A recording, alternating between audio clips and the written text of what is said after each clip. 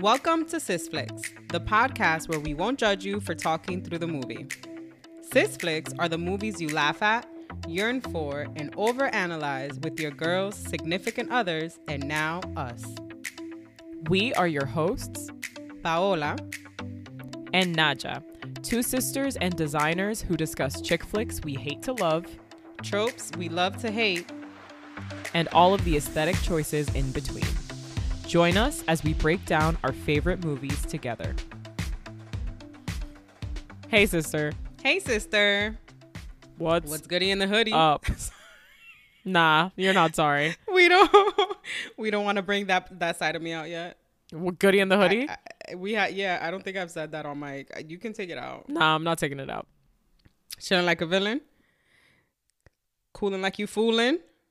So, as you guys can probably tell by the utter lack of structure, this is your next installment of Sisflix Hit Clips. Structure? When did we have structure? We've never had structure. I'm going to say something. Out in these parts, and I don't want to speak for my sister, but I have a feeling she'll agree with a lot of what I have to say. February No, I don't. So fuck off. February 2024 came for violence exclusively, at least in my life, and it really fucked with our schedules. You know, unfortunately, this is something that is like definitely more of a hobby for us, and when things happen in our personal lives, we can't focus on it as much as we would like to. So yeah, February just came to fight and it beat me up, and I'm glad it's over. But we are happy that you're here with us, listening and tuning in and spending this time with us, because this is a nice reprieve. It's been a month of escapism through media, so can't wait to get into it. Can't wait to talk about it a little bit. And you know what? Why don't we start with the big thing? The big thing being the one movie we can't fucking stop talking about. Fucking One Day. One Day. The series was so good. We binge watched it in like not even like a day and a half. It was one night and the following afternoon we binge watched it. It's so good. I loved it. The production value, it was so fucking high. The writing, obviously, because of how closely and how much of it was written by David Nichols himself. And the acting had like a very, very different flavor than the acting in the movie in a way that I thought was like poignant, relevant to our times, relevant to like our present day and the way that we're interpreting this piece of like quote unquote period media like today. The fact that the 90s is considered like a period now. Listen, dog. Is disrespectful. It is. And I refuse. This is a modern day film. You know, we have Nokias today. Shut the fuck up. Don't age yourself. Fucking jeez. My whole life is aging myself, Naja. So what were your favorite parts about One Day the series in comparison to the movie? So, okay, again, the production value I really loved. I also loved that we got more detail taken from the book, right? Things that just had to be cut out like in the movie format because you only have so much time. Dexter, I think a combination of how he's written and how Leo Woodall like interpreted his character is like so much more, I don't want to say likable because it's not that you like his decisions. It's just that he's so much more. He's sensitive. He's more sensitive. He's more angsty. He's more introspective. Like he just seems generally more aware of himself than how we interpreted Dexter to be before. And you also see this like very painful need for approval from other people that you didn't see in movie Dexter. You didn't see in movie Dexter and is so core to his character and the things that he does or does not do. And I loved that. Oh, very quiet. I think Leo Woodall, he just seems a little bit more like reserved, a little less like out there, haha, big cool guy. And I think that also translated to his interpretation of Dexter. He's also fucking high. Okay, so let's talk about that being likable. And you know what it is? He gives like sad baby boy. He does. You want to just hold them in your bosom. He has an unironic pout and a perpetual sleepy eyes. Yo, there is something about the perpetual sleepy eye. It suits him, yeah. With these big baby blues. But this man wore some shorts in Greece. Okay. And those calves, baby, he does not skip leg day. Okay. There was this one part Naja and I are watching. I think it was after he had the conversation with his mom in like Italy. He's walking away from like her hotel or walking up a set of stairs or something like that, and they just have this shot of him where they're filming him from behind as he's walking up these steps. Both Naja and I were like, ooh. Uncoordinated at the same time because we're garbage. Both of their portrayals for the series had so much more depth than the movie. They were really emotional, really angsty and really emotional. I feel like they gripped you right from the beginning and you're like on this ride with them. I'm not gonna lie, and I've talked about this like as we were watching it. I struggled initially, like first couple of episodes, to see the chemistry between Dexter and Emma, Leo Woodall, and Ambika Mode. And I want to rewatch the miniseries because I've only watched it through like the one time. And it's short. Like, for those of you who may not have watched it yet, like, each episode is only about 20 and 30 minutes, and there are 14 episodes, so you could watch it in one very raccoon trash day. And I liked them individually because I felt like they portrayed aspects of the character that maybe you missed in the movie that you get more of in the book. But together, I was, like, a little confused. Like, I couldn't 100% see it. Like, okay, for example, when she is working at the Mexican restaurant and he comes and visits her, and then she meets up with him like at the park after, and she's like in a terrible mood and he's trying to cheer her up. There were bits where I was like, I don't understand why they stay in touch, other than obviously they like each other, and like that's more evident in the series than it is in the movie. They like each other as in like romantically, like they have crushes on each other, but I don't understand why you're friends, because it seems like you argue a lot and then like you're angsty and sad about how much you like each other, and then you don't do anything about it. So I had a hard time finding that, but it kind of came together for me more like literally when their characters came together. Spoiler alert, apologies. But like when their characters finally get their shit together and like decide to have a relationship, like a romantic relationship, then I'm like, oh, they make sense to me. But before that, I was like, I don't really get it. There's a layer of the story where you're asking yourself that question, even when you've just read the book. That's true. So that element just is part of the story. Mm-hmm. Like, if you guys, you know, if this is contentious, why are you guys still friends? And that question is asked in the series itself. Yes. I think they portrayed the characters in the book to the T. I disagree. I love their chemistry. And I think that uncertainty that you feel is the uncertainty they're feeling. Right? Because they care for each other on a deep level, but they try to keep their friendship super surface, and that's the conflict throughout their whole journey. So you're supposed to feel that discomfort, and I think that they play that very well. And also, something that I love that the series tapped into more is how much he rides for Emma. In that same scene that you're describing, after she gets off her shift and she meets him at the park, they have this scene where they're laying right next to each other. She's literally laying on him and he's telling her all the great things about her. You're great. You're smart. You're so talented and you're beautiful. Like, he's constantly like bringing her up and injecting the confidence in her that he feels she lacks. And in turn, she entertains like his bullshit that he's got going on. Right? In this phase of their friendship, she pretty much is there to like bring him down to reality whenever he's like head up in the air, because things work out for him. And so she's constantly like just bringing him back down, you know, throwing pujas all the time. And I feel like he needs to be grounded. It's a little annoying, but he welcomes it. And I think he cherishes having an OG friend that can hold him down. You don't see this so much in the movie where he, like you mentioned, he's looking for approval from her. Oh, so what did you think of the show? Oh, so what did you think of this? Like, he's constantly wants to impress her and for her to approve of him. And I also think you get a better sense in the miniseries of Dexter not suiting the level of inauthenticity he's performing as this like TV person. Like, he likes to party and he likes the attention and like girls and stuff, but there is this level of discomfort with that I think Leo Woodall kind of gives you in his performance that you don't really get from Jim Sturgis and his performance, which isn't, I'm not comparing them in terms of like good and bad. It's just pointing out differences in how they portray the same character, where like Jim Sturgis, I think, plays Dexter in this like big bombastic way. Like Dexter's this big personality and he loves the fame and he loves to party. And when it comes to a time in his life where he's not doing those things anymore, he's like a little emptier and like unhappy and wishes he could kind of go back. And you get aspects of that in the book for sure.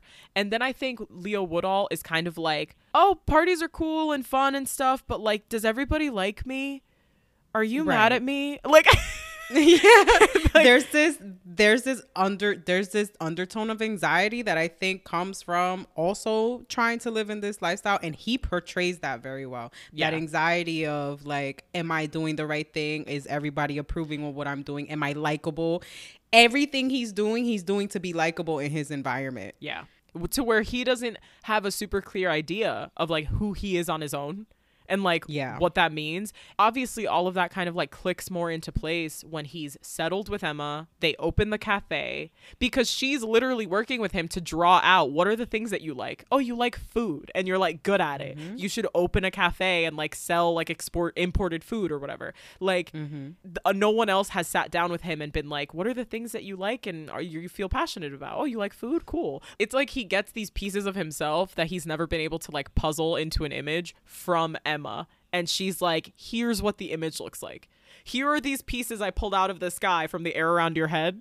And now we're going to put them together. What does that look like to you? Oh, I like food. I should open a cafe. Right. Well, there's so many of us who enjoy things, but we lack direction.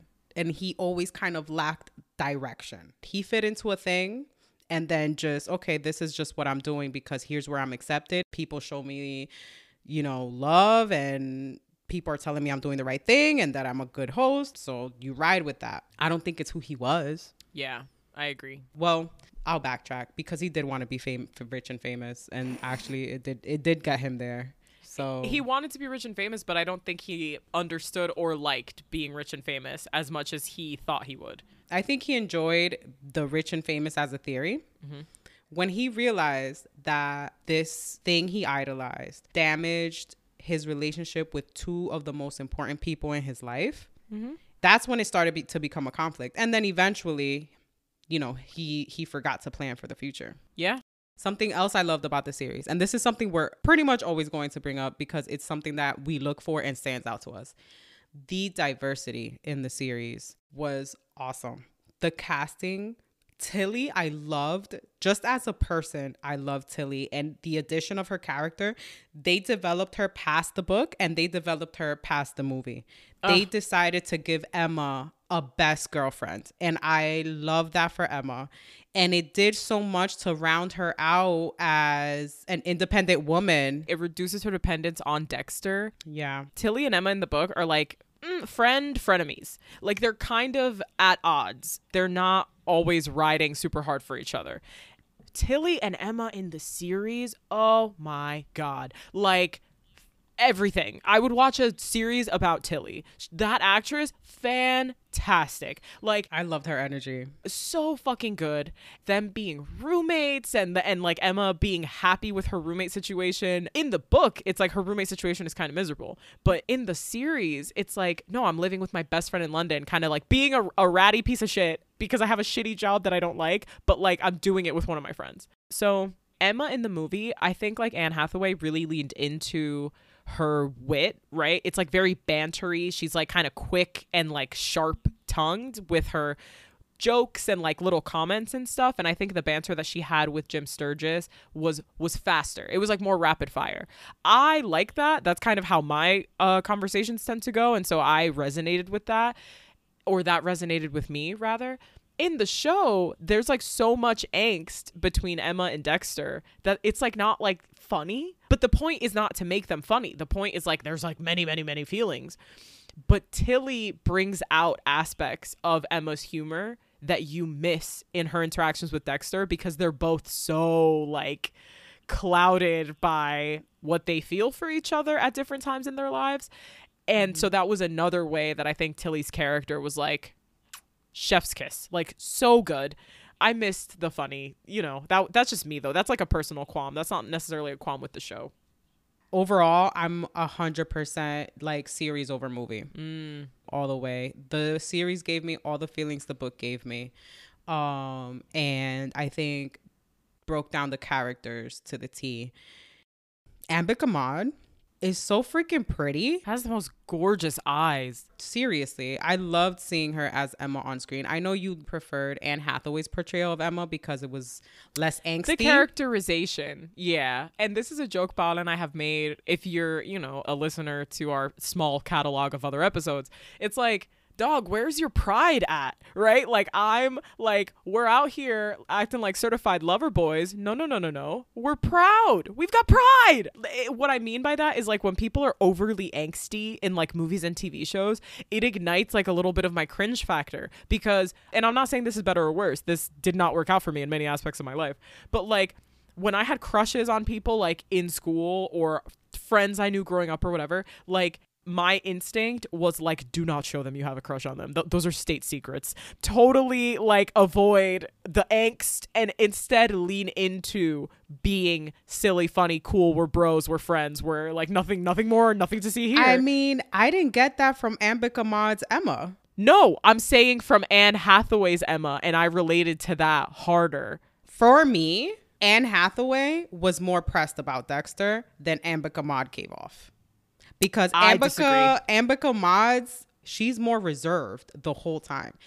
Yes. Right. Anytime you see her overly angst, it's her by herself, not with Dexter. What I'm saying is like the reason that I think Anne Hathaway's portrayal resonated more with me is because I saw pieces of myself in that. That made sense to me. Like with Ambika, I'm just like, I like what you're doing. I wouldn't do that. So like that's and that's what I mean when I say it's just like me as a person, which clearly does not fucking matter to the portrayal of a character in a TV show. But Anne Hathaway, you know, was pulling shit, doing shit that I was like, oh, I feel that. So I guess the cringe factor, I get it more from Anne Hathaway's character than I do from Ambika's. Because where Ambika is more reserved, Anne Hathaway's trying harder. Yes. Agree on that. And then the inverse of the feelings, where the trying too hard to like seem really cool is like, oh, that's less like very cringy me. to you. Can I cringe at myself that much? And then like Ambika, just her emotions were kind of like much plainer to see, I feel. And that to me was the like, I do unfortunately resonate with Ian as a character sometimes. And that's the cross that I have to bear in my life. If you're not being funny, what are you being? Annoying is what Ian was being. And I apologize to you all, everyone I've ever met, everyone I've ever known. Yeah, no, I definitely love their portrayal in the series. All right, I'm going to talk about some scenes that stuck out to me. Let's go.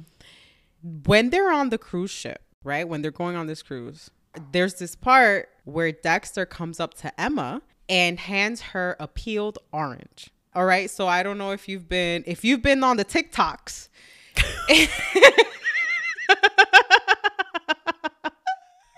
I feel like most of our listeners are like pretty close to our ages, which is like in somewhere in your 30s. So I'm close enough where I could be on TikTok, right?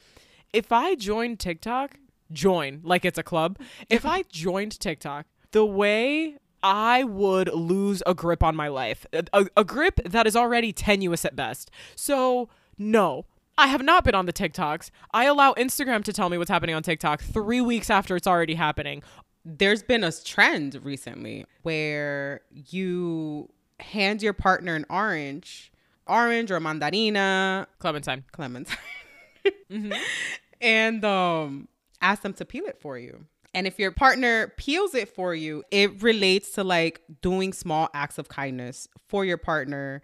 Pretty much just saying like when a partner takes an aspect of your life and like just makes it easier for you, right? So the symbolism of him bringing her this already peeled orange communicates the realness of their friendship, the love he has for her. His presence provides something for her, whether it's comfort, love, acceptance, whatever it is. There's symbolism behind this scene, symbolizing true love and shit. In the summer, my husband and I go through phases where we're like really, really into citrus.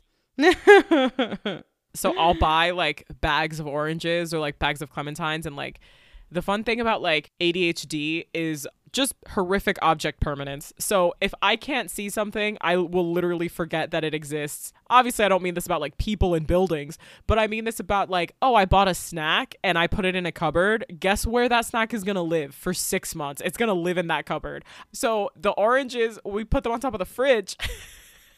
And I will fully forget they are up there until they're a disgusting moldy mess. Ryan will be the one to remember, bring them down, peel them, and then sit with me on the couch and just pass oranges back and forth while we watch like horrible reality TV. So, oh, because otherwise you wouldn't eat it. I would and I buy it with 100% intention. I buy that shit with hope and love in my heart. Nope. Well, sounds like you've got a keeper according to the orange theory. Yeah, I've got something. Another scene that wasn't part of the book and wasn't part of the movie is when they're in the water and he like offers for them to have a fling during this vacation because he has these feelings for her. So he wants to maybe fool around and kind of temper these feelings with physical activity as opposed to having a relationship. She pretty much tells him, you want to just keep me on the back burner. You want to just keep me liking you. It's like it's a condition of the cosmos or something that I should always just be off to one side, twinkling away for you. This line about the cosmos is something that she says in Tilly's wedding speech, in her maid of honor speech. So that stuck in my brain. When she says this to him, he looks to her and he's like, I don't see it that way, but do you twinkle for me? He needs reassurance. He needs approval. He needs her to be like, of course I like you. Everyone likes you, Dexter. We all like you. We all talk about it when you're not there. Like, right. But he knows he fucked that one up. They don't do the people stealing his clothes. No, they don't. And that is what breaks that tension and makes it funny again. And right, and allows them to kind of like have a laugh about it and kind of fall into their rhythm again. They did without that in this scene. And so the moment stays heavy. Essentially, they go to bed mad at each other, right? Yeah. He's upset at himself, I think, of how that night turned out. That's not what he was hoping. He was hoping a bone. Yeah, exactly. I missed having the tension break. The moment of levity. Yes. But they just kept that moment heavy. I think it also draws to what we were saying before about how the series just felt more sentimental, a bit heavier on the emotions than the movie. Angstier, definitely. Angstier, yes. I think it wanted to continue to drive that point. Something we don't get that I was really hoping we get in the series is the letter. We don't get the letter. I know. We have a scene of him beginning to write her a letter. Yes. Yeah. In the book where he loses the letter and she never gets to know how he feels when he's trying to invite her to India and all of that. We don't get that in this series. I was hoping we got that. Dude, let's talk about the maze scene. Oh my God, stop. Literally in the recording of our pod for the movie, I was like, I need this scene to be a whole episode. Listen, and they did that. It delivered. They delivered on that maze scene. It wasn't an entire episode. Tisk tisk, but I accept. Can I just, again, indulge me, please? Okay. The symbolism in the maze scene, how they're choosing to get lost together in this maze, how their whole story is about whining in and out of their lives, finding each other, losing each other, finding each other again. The maze, to me, is a symbol of their relationship. Dexter breaks the news about Sylvie and the baby. And they're at this moment where they find each other again. And at the same time, also losing each other in a different way. The symbolism was so beautiful and so fitting for what their relationship is going through in that scene. Mm-hmm. Again, they're finding each other as friends again, but they're losing each other in a different way. And Nadia and I are watching this and we're like, oh my God, are they going to kiss? And this is in the book. And this is something that they touch on in the movie as well. They don't do a maze in the movie. The maze, I'm really glad they stuck to that. It adds. It adds. But even in the movie, it was more of like a friendly pack. Mm-hmm. In this series, they portrayed this scene with so much longing. It gave me all the feel. It was all the feels. All the feels. I loved it. Also, if I were to do a sis drip on the series for Emma, it is for sure the dress that she's wearing at the wedding. It looks so good. It fit her like a glove, girl. She looked so good. And for him, it would probably be either the outfit he's wearing when they first meet, like, and they climb Arthur's seat and he's in like dress pants and a dress shirt and like fucking dress shoes, or the outfit he's wearing at the very end when he climbs Arthur's seat again. Oh, and his dad outfit? Yeah, because I think it's like very full circle. I think for me, there's two. There's the tan slacks when he's out with his mom. Fits him Great beautifully. outfit. You're ridiculous. Great fit on those pants. Whoever tailored those, kudos. Okay. I am obsessed with Amygdalite. The way that she comes back into the apartment, finds him showering in the same way that she tried to peek at him showering when they were in the hotel and still friends. And then when she lets him know about how she contracted his fake tonsillitis, the way he repeats it back to her, Amygdalite, the happiness and hope in this man's face. It's just, I am obsessed with his portrayal of Dexter. One thing I do that did tickle me, that like, I love how nonchalant she was when he was like, you know, we slept together, and she's like, and? Like, I was like, yeah, ooh. we're about to talk about that. They're a lot more obvious with he's out there to come get her. He's out there to pick up where they left off a couple of months before when they slept together. The way he says to her, I have not stopped thinking about it. It's all that I think about. I love the whole part where they're in Paris. I mean, like, he's so vulnerable. He's so like barely keeping it together when he meets her boyfriend, that he's just like, I cannot do this. Can I just say, when we're watching the series and this man is pouring his heart out to this woman, you know, at this point, he's outwardly like, let's give this a try. I want to try this. And she's very steadfast in no, absolutely not. I'm not just here whenever you're feeling sad. I'm not your consolation prize, quote unquote. She very sallied his Harry. She sallied his Harry indeed. I love that. He finds out that her boyfriend's coming so they can go have dinner. He's distressed. He is not in his element. He wanted to be there and not there at the same time. When Emma opens this door and this 6'4", tall, dark, handsome man walks in through this door, I was like, ooh. Ooh, you're mad. You see Dexter's face like fall apart. Ooh, you're so mad. You see Dexter be like, are you fucking kidding? Are you joking, mate? Like, you see him just fucking give up. He thought maybe he could do it, and then he meets him and he fucking gives up. The way I started cracking up because it's like, when I saw this, I was like, oh shit. Like, out of all the people that could have walked through that door, brutal. That's not Ian, baby. That's a Frenchman. Not Ian, my guy. No. Can I just say one thing? This isn't like a critique, because I do think the real life aspects are more like apparent in the series, right? Like how close this kind of thing could be to like a real life situation. They never have big kiss, or what I would perceive to be big kiss, like like you just fit together like a key in a lock. Like, they never have that kiss to me. It's always like there's always a touch, just a little fumble, and that is so real lifey. But at the same time, I'm like, Hollywood, I just want it to be perfect. They gave it to you at the end, where you have this all-encompassing kiss when they have their goodbye kiss of their first day they spent together. Yeah. And then you see a reel of all the kisses you get to see them have.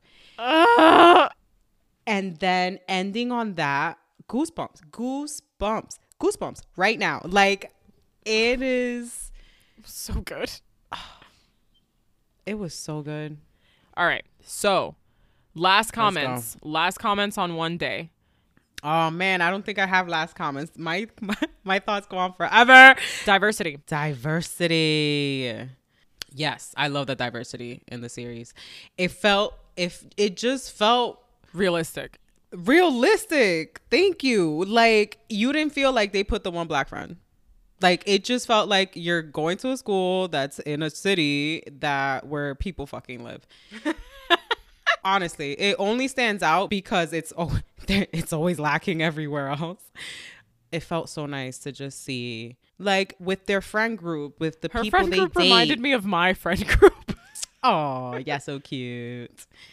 Loved it so much. We follow the author David Nichols on Instagram, and he's been like posting, because they're getting tons of positive feedback. Like, people really, really are loving this show, and the book is climbing up like the charts again, I guess. Like, people are buying the book again, which I'm like, the envy that I feel for people that get to read that book for the first time again. Yes. I'm dying to have an original copy. Like the original with the cover cover copy. Mm-hmm. I'm on the search. It's a great book. I mean, of course, we recommended it to the gods when we spoke about the movie. Can't recommend it enough. It's so, so good. The show, please watch it if you have any interest in the story, any interest in the movie or the characters. It's great. It's like a slightly different take, but it's more detailed. It's so angsty. There's so many emotions. And while we're speaking on like books and stuff, I just wanted to segue into like the next bit of our discussion. Now that we've, I don't know, talked One Day to death. We haven't. We're probably going to talk about it again. But one of my New Year's resolutions for 2024 was to become more of a book girly. Baona knows this because she's my sister and we grew up together. But I love to read, and I always we don't know each other. We're strangers. I love to read, and I always have loved to read, and it was one of my biggest hobbies when I was growing up. And college and having your first real jobs and like living in a city and your life having a little bit less structure will kind of take little things like that away from you. So I haven't been as big of a reader, honestly, since like I was maybe 19 or 20. So 2024, I was like, we're going to do it. I'm going to be a book girl. I'm going to get my library card and read my fucking little ebooks. Also, a big part of me reading again is Paola being my sister, because we share lots of logins that allow me to read her books. Well, we realized that when we get ebooks, we can just share an account and then we each have the book on our phones, which is how I'm able to get through a book. I have a hard time getting through physical books. I need to either have an ebook that I can read where everybody's sleeping, or an audio medium where I can do it while I'm cooking or in the car driving around. Mm-hmm. I love having a physical book. And at one point I was just like, I'm not getting through the books. They need to be more accessible for me. Like, I had this phase where I'm like, no, I'm not doing ebooks. I'm not doing audiobooks. That's not reading. No, bitch, it's reading. Okay. Also, one thing we're not going to do in 2024 is gatekeep shit. Or invalidate shit. Or gatekeep ourselves, right? Like, that's a form of self-gatekeeping. Literally. Like, why? Also, like, hacking ADHD is, like, one of my fucking life goals. Like, what's a way that I can take my neurodivergence and make life easier to me? Is it listening to books instead of sitting down and physically reading them? Great. Because I consume the same fucking book. Yeah. My hack is I need the book in the physical form, in an ebook, and in an audiobook. Publishers love Paola. That's how I'm going to get through it, because I'm available mentally in different ways at different times of the day. Yeah, fuck that. I'm not going to feel guilty about that. I'm going to consume stories however I'm able to consume stories, because that's what it's about. Yeah, and fucking accessibility matters, and this is exactly what you said. This makes it more accessible to you. Like, I'm doing like a library app where I can read ebooks, right? That is the best thing that's happened to me. Oh, it's the fucking bee's knees. It's for libraries to have the apps where you can get their ebooks and you're still supporting your library. It's so fucking dope. And I live in a big city, so New York Public Library has tons and tons and tons of fucking titles available and shit in different formats. So I've read one day, obviously, to prepare for the episode that we recorded on it. Just finished actually The Virgin Suicides. That's a reread. I read Virgin Suicides many, many, many, many times as a teenager growing up. To be perfectly honest with you, before I could really process the symbolism of that book and like what it meant. So Virgin Suicides is also a movie. I've seen that movie only one time when I was in college. It's a Sofia Coppola movie. It's like very much vibes driven. But the book itself is like stunning. So fucking well written. I cannot believe that's what I was reading before I knew how to like parse that language or like understand what was happening. But it's so fucking good. It like made me angry. That would be an interesting movie to do, Paola, if I get you to read the book as well, because the book is so good. I read the book as a teenager. I haven't read it as an adult with an adult brain. You totally should. And I remember feeling very disappointed by the movie when I did finally get around to seeing it. I have also been reading like so much fanfic. That's not weird for me though. That's a consistent part of my life for the past like 5 years. I just read a fuck ton of fanfic. 5 years? You were sending me fanfic? Oh my god, in college. Oh my god, because we had okay, it's been a decade. The worst like hyperfixation phase on Divergent. Hunger Games phase, like in the Hunger 2015. Hunger Games I stand behind. That hyperfixation has never gone away. Divergent, those books are absolute ass, and the movies are fucking worse. I watched them all. Don't come for me. I mean, some of the fanfic was better than the book. Absolutely, so, okay. Some of the fanfic was better. Jesus, I bet I could find Divergent fanfic today that is better than those books. Oh my god! I also read audiobook Purple Hearts. Oh, tell me. Okay. Tell me what you thought about the book. So the book is a real 6 out of 10 situation. It's a lowercase f fine, period.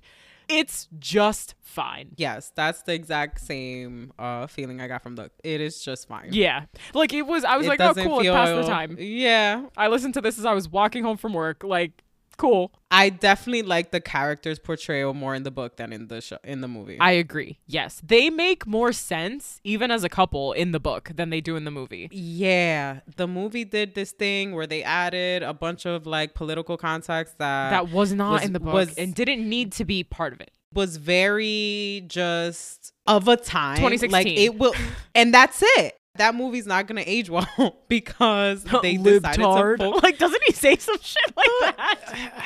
It's just it didn't need all that. By adding the jargon of this very specific year, you aged the movie, and it made it unlikable for that reason. The only thing that makes that movie worth watching is Nicholas Galitzine and Sofia Carson. They're both pretty good in it. They do what they can because that script was not giving. They're a sweet couple. They are a sweet couple. They're very cute together. The thing that I will say, Netflix movies, I'm talking especially like the little rom-coms that Netflix will sometimes do. Most of them are geared towards like a young adult, older teen audience. Those have such an insanely high production value that you're like, they injected all of the money into like cameras, angles, the direction, the color correction, the production design. And then you get to the script and that is thinner than a piece of paper, baby. The scripts are absolute booty. And I like respect it in a way because I feel like Netflix is fully aware of the fact that like that they can bastardize all of the language, make it super uninteresting. But as long as it's nice to look at, people will watch it. True. Right? Like, and I sometimes shit on original content from like other streamers because I just feel like Netflix has the production quality. It does. They got the money. Yeah. It like I'm like, if RWRB was made from Netflix, they would have gotten money to make it. They could have done so much more marketing for that. And the fact that it was still popular in spite, wow. Well, you got the books. You had the fandom behind it. Oh, and you have those two gorgeous babes leading that cast. Okay. I love how it's cool for you to thirst over Taylor Zakhar Perez and Nicholas Galitzine. Anytime I talk about any other male character, it's like, oh, that's so funny. Paula, it's because it's an objective truth. Oh yeah, sure. Everything else is subjective. No, I'm joking. It's only in the context of that movie because it makes me so 13-year-old blushing, kicking my little feet. like That's why we're here. giggling. That's what I do. Someone brings up RWRB and it's instant. It's the pink in my face. Okay. Anyway, You're so funny. I read Persuasion, which I had never read before as an I love audiobook. Persuasion. Read that one and it was fucking great. It was great. I'm half agony, half hope. Oof. It was really, really good. Ooh, that is such a great book. Yeah. And Netflix really cooked it up Cook it up. with the latest adaptation. Oh, yeah. Listen, I like Dakota Johnson I didn't. as Anne. Yes. I don't like that they tried to modernize it and completely took away The beauty of the the language. beauty of the Coño. Oh, it was Like, Paula. I couldn't even why? finish it. You know, I never don't finish a movie, and I could not fucking finish it. I might try again, but I couldn't. And I'm like, why? Why couldn't you just keep the beauty of that dialogue the way it was written? Why'd you have to make it cheap? Like, what the purpose of that would be, like, oh, bring it to a younger generation, or like, you know, make it more relatable. You didn't need to do that. You don't need to do that with Pride and Prejudice. You don't need to do that with Bridgerton. You don't need to do that. People will enjoy it and they will understand it and they will be better for receiving it the way that it was written. It grinds my gears. And it was beautifully shot. Beautifully shot. The casting, they did a beautifully diverse cast. It could have been wonderful. And they fucked it up. Trying to modernize the language. Ridiculous. Speaking of things that were nice to look at, I watched Priscilla in January. Ooh. That's another Sofia Coppola movie. So the joke that my friend made when we were talking about it was like, oh, so it was all vibes. It was like no substance and all vibes. And like, I don't know. Oh, no. I don't know too much. I'm not a film person. Like, I'm not like a fucking Tarantino, Scorsese. No, I'm not a film person. So I don't know that much about Sofia Coppola, her oeuvre as a director. But I do know I was very disappointed by The Virgin Suicides when I saw it. And Priscilla was fine. Capital F, period, fine. It was like the soundtrack was very good. You keep kind of expecting a bigger thing to happen, but it's not that kind of story because it's somebody's life. And Jacob Elordi's Elvis, wow, he was honestly fucking great. He was my favorite part of that movie. And his delivery, his voice, aside from the fact that that man is 10.5 feet tall, like, he did it so well. If you're gonna watch Priscilla, watch it for his performance. He was fucking great. Okay, but how about Priscilla? Like, that's who the movie was about. Dude, it was like watching wallpaper. Oh, no. Not because of the actress. I genuinely think like Priscilla was written to be like super duper meek, you know, doesn't talk that much. She's like really quiet. I think it's supposed to show you as the viewer how much Elvis overtook her life and overtook her personality, because she met him when she was a child and how she didn't have a good understanding of who she was until they broke up. And you read that in the movie. Genuinely, you do. So I don't think it's the actress, and I think there was like a method to that madness, but I didn't like, the whole movie wasn't for me. But Got it. if you're gonna watch it for Jacob Elordi. Oh, he was great. Ooh. And then let's see. In my ebook TBR is The Talented Mr. Ripley by Patricia Highsmith. So Oh, goodness. I've seen the Talented Mr. Ripley movie and I really, really enjoyed it without the context of reading the book. I've heard the book is so much better, so I'm excited to read that. My other book on the ebook TBR is The Idea of You. Ooh, yes. Well, I haven't done this in a very long time, and every time I do this, I'm disappointed. So I'm going to try it again. Maybe it'll work this time. Oh, totally, yeah. You know what they say, the definition of sanity is doing the same thing over and over, hoping for a different result. Totally. Where I'm going to read the book before the movie comes out. Every time I do it, I'm with me. disappointed. But I'm going to give it a try this time. Let's see how it goes. And all of your wonderfully deep and diverse reading brings me to what I just read. Let's go. I just reread Romancing Mr. Bridgerton. Oh no. Okay.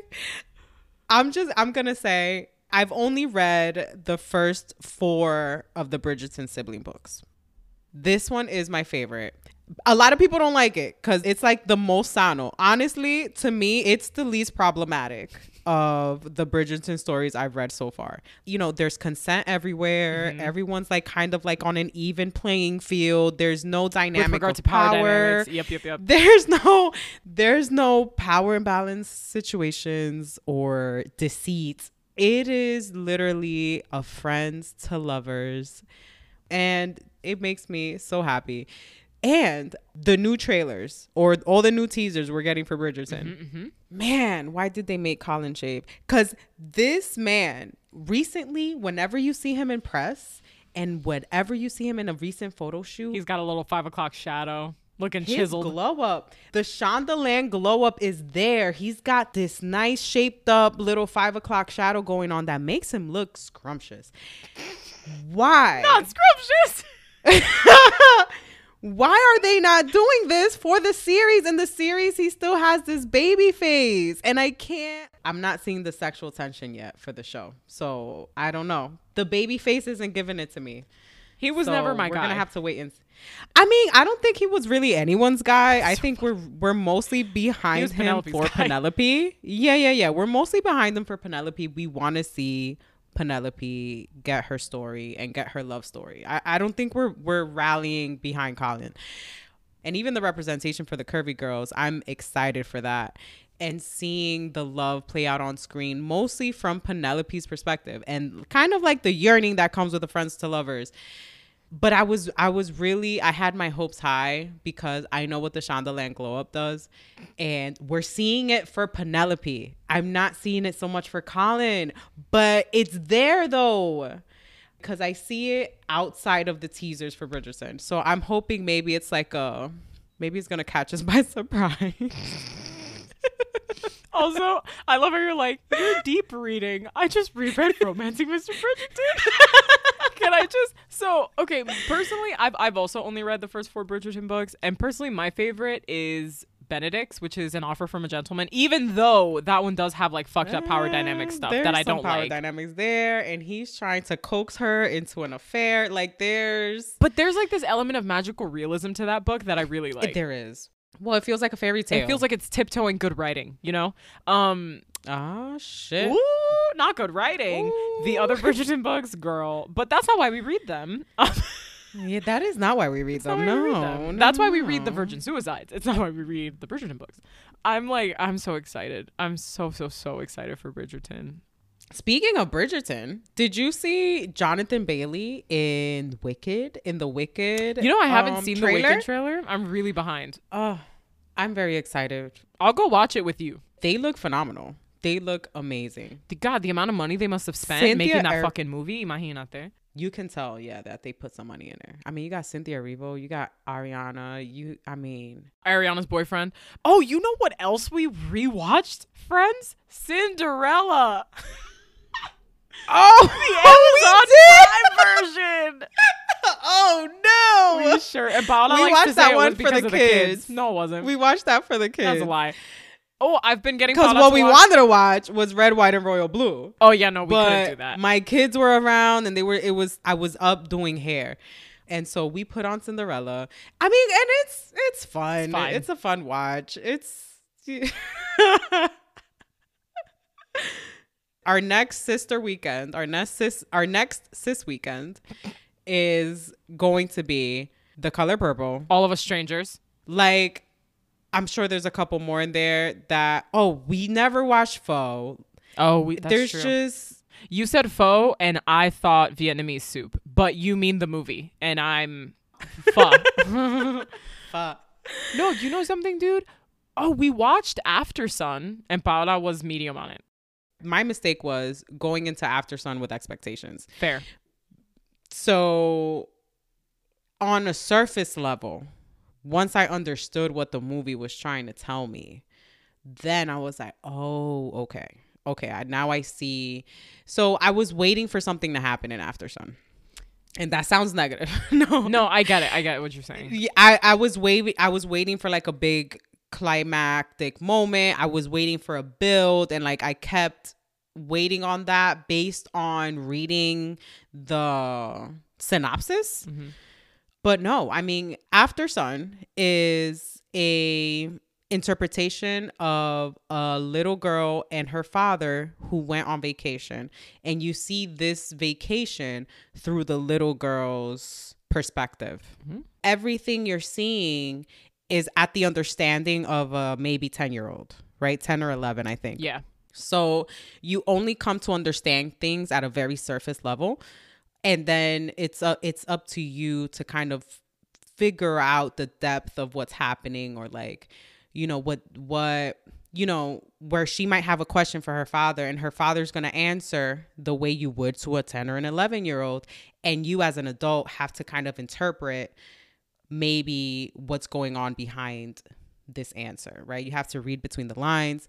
So once I understood that, I realized that it's a beautiful movie and heartbreaking. And it's just a little girl trying to kind of figure out her dad.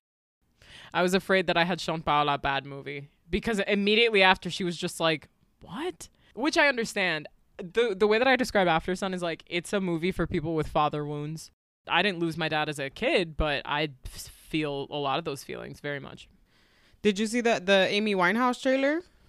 I saw like part of it, and I mean, the budget looks higher than I thought it was, so that's good. I thought it was giving Hallmark movie when I saw like the pictures, the behind the scenes pictures that they leaked like last year. Mm-hmm. The girl they casted, Marissa Bella, like, I'm from the trailer, I am not getting Amy Winehouse like, I'm not getting Amy Winehouse at all. Yeah.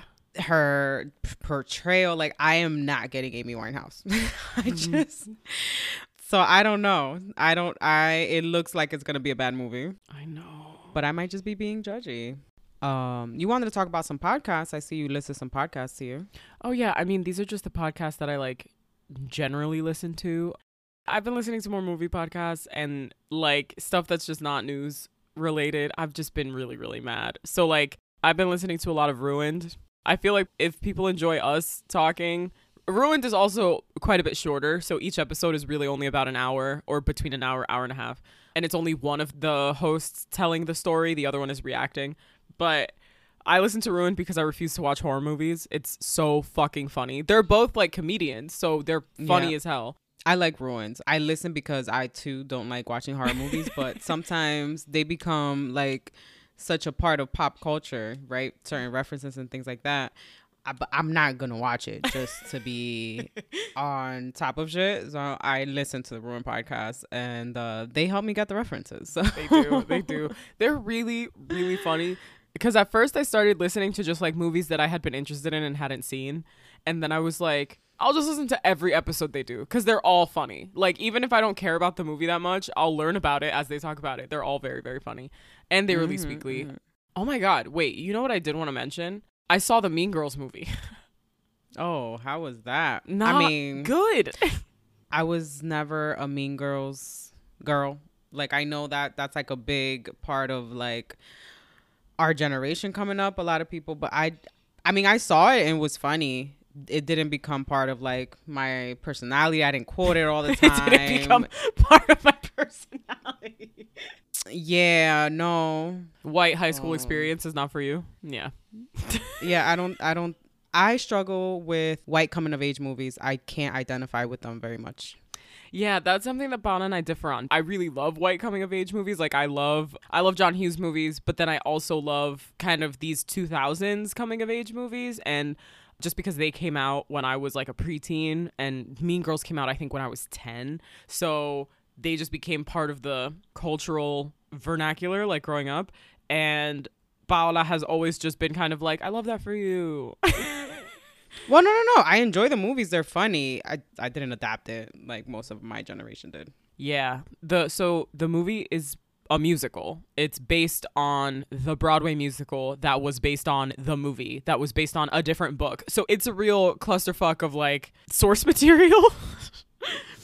And the movie was just not good. I mean, some of the cast was really cool. Like Renee Rapp, she has an independent music career. So she's like already for the Gen Zs, she's like shooting up. She's very, very talented.